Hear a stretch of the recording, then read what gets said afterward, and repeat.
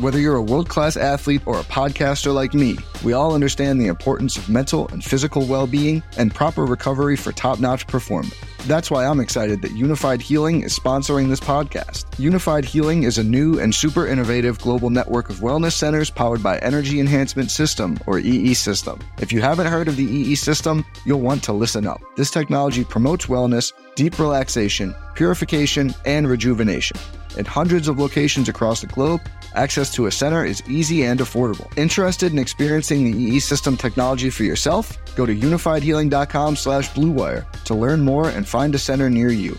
That's unifydhealing.com/bluewire. No material or testimonials on the Unified Healing website are intended to be viewed as medical advice or a substitute for professional medical advice, diagnosis, or treatment. Always seek the advice of your physician or other qualified healthcare provider with any questions you may have regarding a medical condition or treatment and before undertaking a new healthcare regimen, including EE System.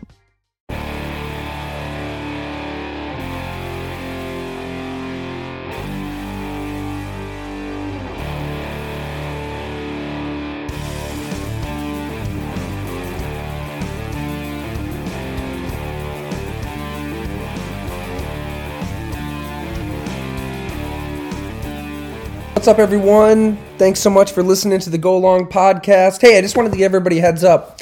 If you haven't checked it out yet, or you don't subscribe to golongtd.com, we have a story up right now on Kayvon Thibodeaux, the New York Giants, really the regime of Joe Schoen and Brian Daboll. This is their first draft pick, the edge rusher out of Oregon, somebody who may be the single best player in the draft. You're talking about explosion, playmaking. He's got it all at one of the most important positions. Obviously, there's a lot of stuff going on away from the field that might have scared off a team here, a coach there from the old guard. So I just try to talk to everybody who knows Kayvon Thibodeaux best to figure out if he really is somebody who can help save the New York Giants, a team that we dug deep into late last season. You may remember the end of the Dave Gettleman era and how he kind of drove that team to rock bottom. Well, Schoen and Daboll, they got to turn it around. They'll get around a quarterback, I'd assume, at some point. Daniel Jones is going to get his shot here in 2022, and Daboll may get the best out of him. But first, they decided to go with Thibodeaux, and I chatted with Tim DeRuyter, his defensive coordinator at Texas A&M, his trainer, his agent, who's part of the Clutch sports agency group that also reps LeBron James, and yeah, he's got a lot of interest outside of football. We got into all of that. But here on the podcast, I thought it'd be great to share my interview with Jeff Schwartz, or I should say some excerpts from that interview. He was fascinating, informative, one of the best NFL analysts in the game, the former NFL offensive lineman. You can follow him on social media. And he also has his own podcast. Jeff Schwartz is Smarter Than You. And when it comes to Kayvon Thibodeaux, he has watched every single one of his snaps at Oregon. He went to Oregon himself as a player. He played for the New York Giants, so he's very familiar with the market, with the team, with the expectations, and how far they have to go. So here's what I feel about KT. He is. I never really understood the lack effort thing. Like, if you watch him play, either as a true freshman, he blocked a punt as a true freshman in a Pac-12 championship game. Then there was that weird COVID year, which he played well, but I kind of feel like in general that year should be thrown out. Like, that's just a bad year for everyone, especially out west, right? The Pac-12 played 6 games, but he still played well in those games, right? And he played really well against like USC in the Pac-12 championship game. Like, he's been a big game player for Oregon. And then we go into this past season where, I think if you make the argument, like, if he just sat out all season, he would have been drafted in the exact same spot, right? Like, he didn't have to play. He comes, first week of the season, first drive of the season, he gets a pressure on third down. The very next play on first down of that next drive, he strip sacks the Fresno quarterback, and then he gets hurt the next drive. And I think when he got hurt, he was running down the field. When he got hurt, he got clipped from behind. I think he just decided, like, look, man, I'm not going to run downfield and hurt myself again. That, because if you watch him, like, snap to getting the quarterback, man, and chasing down the running back, it's great. Like, I never really got this lack of effort thing. That I didn't see it on film. Yeah, was he running 30 yards downfield? No, but was Aiden Hutchinson doing that every play? Like, I just didn't get the. I didn't get the. I just didn't. I thought there was like a. And I think this is a general thing about West Coast players. Like, if you look at the way people talk about Justin Herbert, I even go back to the way people talk about Haloti Ngata when I was in college at Oregon. Like, oh, just kind of like laid back. The effort, I don't know. The personalities, I'm not quite sure. So I didn't see that. Now, the football things that I think are an issue was his hand usage, right? His hand usage needs to improve. He has a great first step. I think he plays the run better than he got credit for. I think if you watch him play against, Jackson Kirkland and Abe Lucas, like, he's taking these guys, he's pushing them back into the backfield and making tackles for loss throughout his entire time in Oregon. Much like Justin Herbert, when I kind of gave my thoughts on him in the NFL, I said, like, I want to see him in a scheme that uses all his tools to his advantage. Yeah. And if you watch him play in Oregon, one play he's rushing the passer. The next play he's dropping into coverage. Then he's playing, 4-eye in a base defense. And then he's playing Sam linebacker. And then he's dropping the coverage again. And then he's rushing the passer. Like, they just didn't put his hand in the ground and say, go rush the passer every play. Yeah. And I think when you put him in a defense, which I'm sure in New York, he's going to say, hey, go get the passer. Like, I want you to spend all your time working on hitting the quarterback. And I think it's going to make him a much better football player. And I just don't buy this effort thing. I just lack effort thing, man. I don't buy the, he has a life after football or off the field. Okay, so does everybody. Like, who cares? Who cares? Like, can you rush the passer or not? Like that's his job. To rush the passer. So I didn't get a lot of the gripes about him, and I feel like in general that's just an anti-West Coast thing, man. Guys from USC, I don't know about their efforts.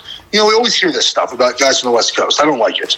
I get the concerns about ankle flexion and mobility there. I think it's kind of turning the corner, but his first step is so strong, man. Like It's just his ceiling is so high if he gets with a coach who can help him work on his hands. What does the first step remind you of? I mean, anybody you faced, anybody that you watched? I don't remember. I mean, it's the problem is I don't like these comparisons because they end up being unfair to to either Kayvon, like Aaron Donald has a great get off, right? Like Myles Garrett has a great get off. It's unfair to be like, well, yeah, so does Kayvon Thibodeau. Like, it's not fair to any of those guys. I mean, I just think he's just really quick off the ball. You look at all the best defensive ends. You look at Garrett and Watt and TJ and JJ. Like, it's the ability to really stress the offensive lineman by being quick off the ball. I mean, that's what Donald does so well. I mean, he does many things well, but he really stresses offensive linemen because his get off is so good that if you're late at all, you're screwed. And then if you try to jump out there too quickly, he goes inside on you, right? And so, there's the ability, and Kayvon did some of that in college where guys, he would jump in front of you and whatnot. He'd jump inside when guys overset him because he was so quick off the ball. So there's many, it's unfair to compare him to anybody because I just feel like that's unfair for everyone. And that's the way I look at I look at him as just you kind of have to start from somewhere to be really elite, and that's kind of his he can start from that point. He's gonna have a good get off and work from there. Yeah, Kayvon Thibodeau is the first handpicked player for this franchise, trying to reboot in a lot of ways. So, with Jeff Schwartz here on the next clip I'll share, he gets into why he believes Thibodeau is perfect for those expectations. I said this when he was drafted to a buddy of mine who has connections to the kind of Giants marketing department. And I was like, this is like the greatest thing the Giants could ask for. Like, the Giants encourage players to kind of use the media, right? Like the New York media is going to use us, right? Like, but they, look at the amount of Giants players that have gone on to broadcasting careers or launched, launched products or, kind of been media personalities because of their time in New York. And it's part of what happens there just because there's so much media around. And there's appearances and there's charity events And, I played for 4 teams, and it was like by far the team that, there was appearances, and like, on a Tuesday when you're 2-4, the locker room is packed with media members. Yeah.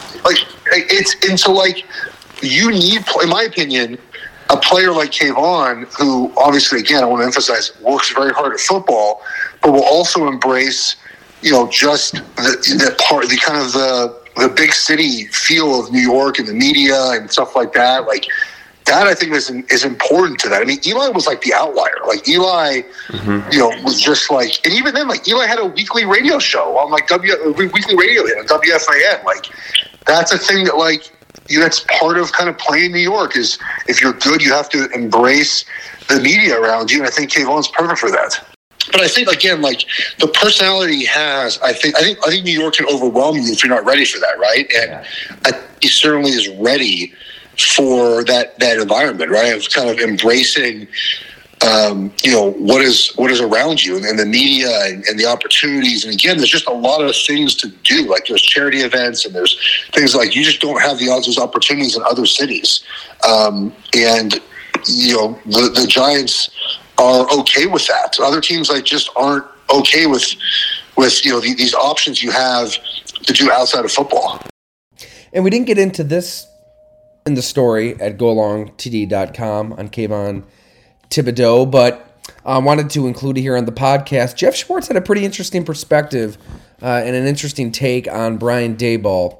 This is a coach who coached at the pro level, the college level, but not just that. He's really been through some hard times, and I thought that Jeff Schwartz made a really good point here on why just kind of going through some turbulence helps you eventually get into that seat as a head coach trying to turn around a team like the New York Giants. The thing I like about Daboll is that I don't know him at all, but I was skeptical when he got that job in Buffalo, right? Because if you look at kind of where his history as an OC and kind of where he was at and a quarterback coach, like outside New England, where he wasn't even calling plays, it wasn't very good, right? Like it was just kind of like that. But then he went to Alabama. And I feel like he really evolved and adapted.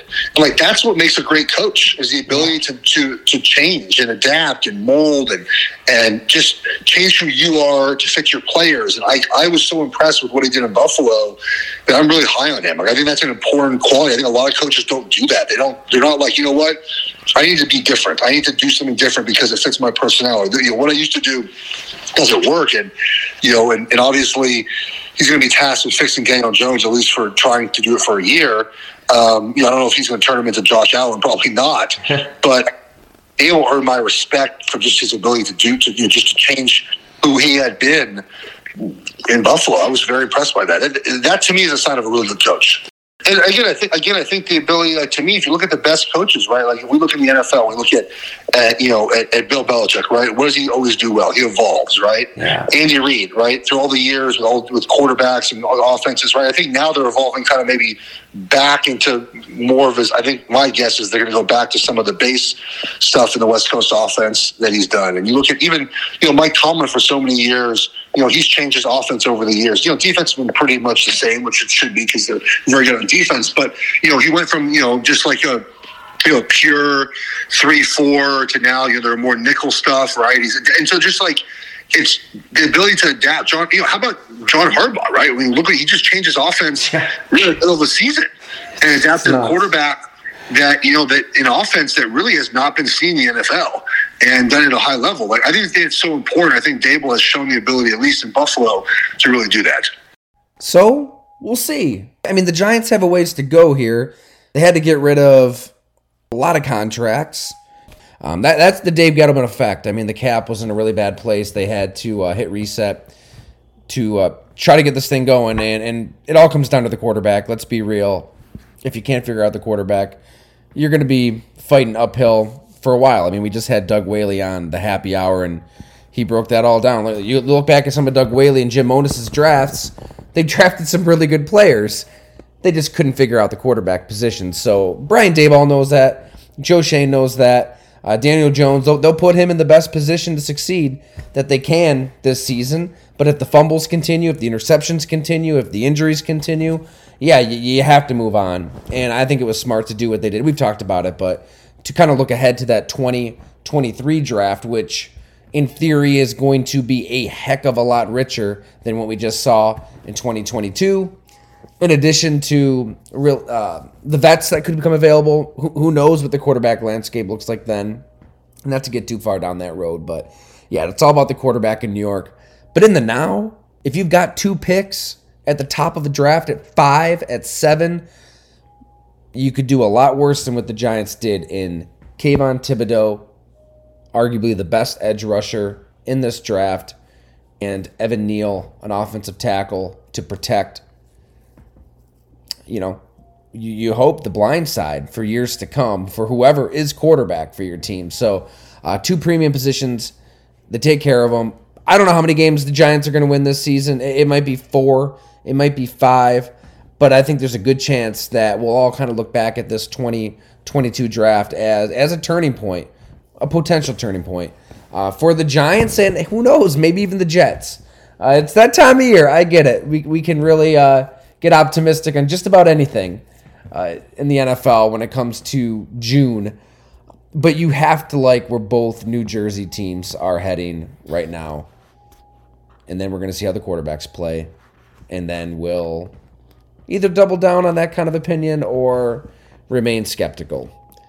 All right, to get the whole story on Kayvon Thibodeaux, his game, his off-the-field interests, and he's into quite a bit, whether it's NFTs and working with Phil Knight with Nike, head on over to our publication, newsletter, website, golongtd.com. And we've mentioned it a few times on here. If you'd like to hang out with Jim Monos and myself for a podcast at Hamburg Brewing Company and you live in or around Western New York, who knows? Maybe you live in Wisconsin. Maybe you live in California. Maybe you live in Singapore and London and Vancouver, like some of our subscribers, and you still want to make your way over to the brewery. Head on over, have a beer, and we'll have you right on the podcast. So just let me know at golongtd@gmail.com. My DMs are always open on Twitter as well. Thanks so much for listening, everybody.